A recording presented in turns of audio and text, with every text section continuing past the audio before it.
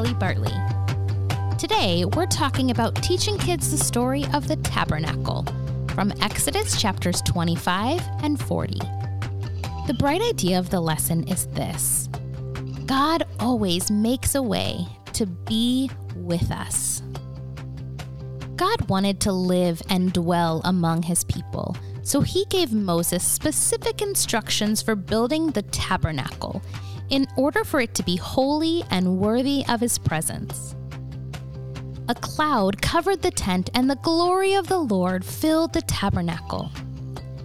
The Israelites followed the cloud of the Lord throughout all of their journeys. This story may be a bit challenging for the younger kids because there are a lot of big words like tabernacle, anointing, and holy. And the concept of a tabernacle is not something we're familiar with today.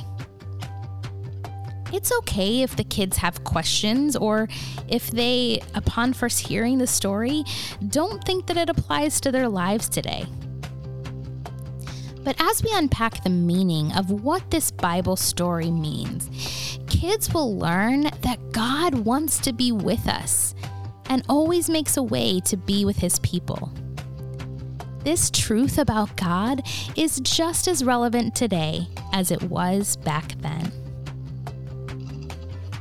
The tabernacle Moses and his people built was a clue about the perfect tabernacle who would come later: Jesus. Jesus came to be Emmanuel, which means God with us.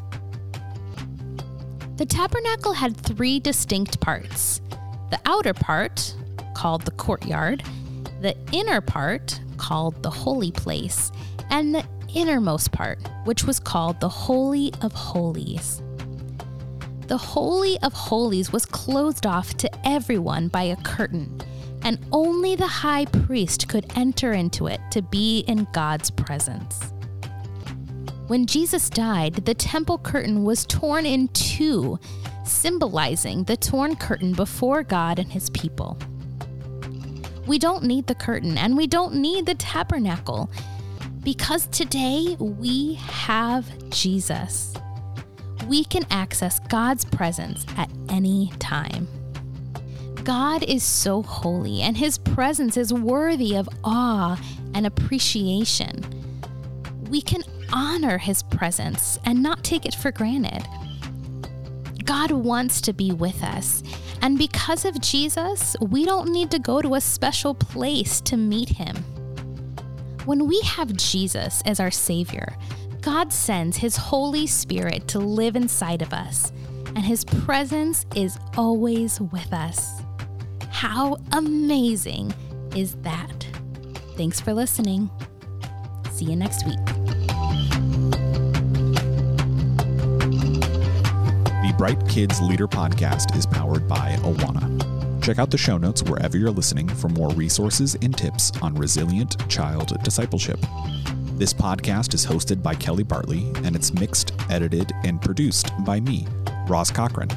Go to brightcurriculum.com to learn more about how today's kids are the bright future of the church.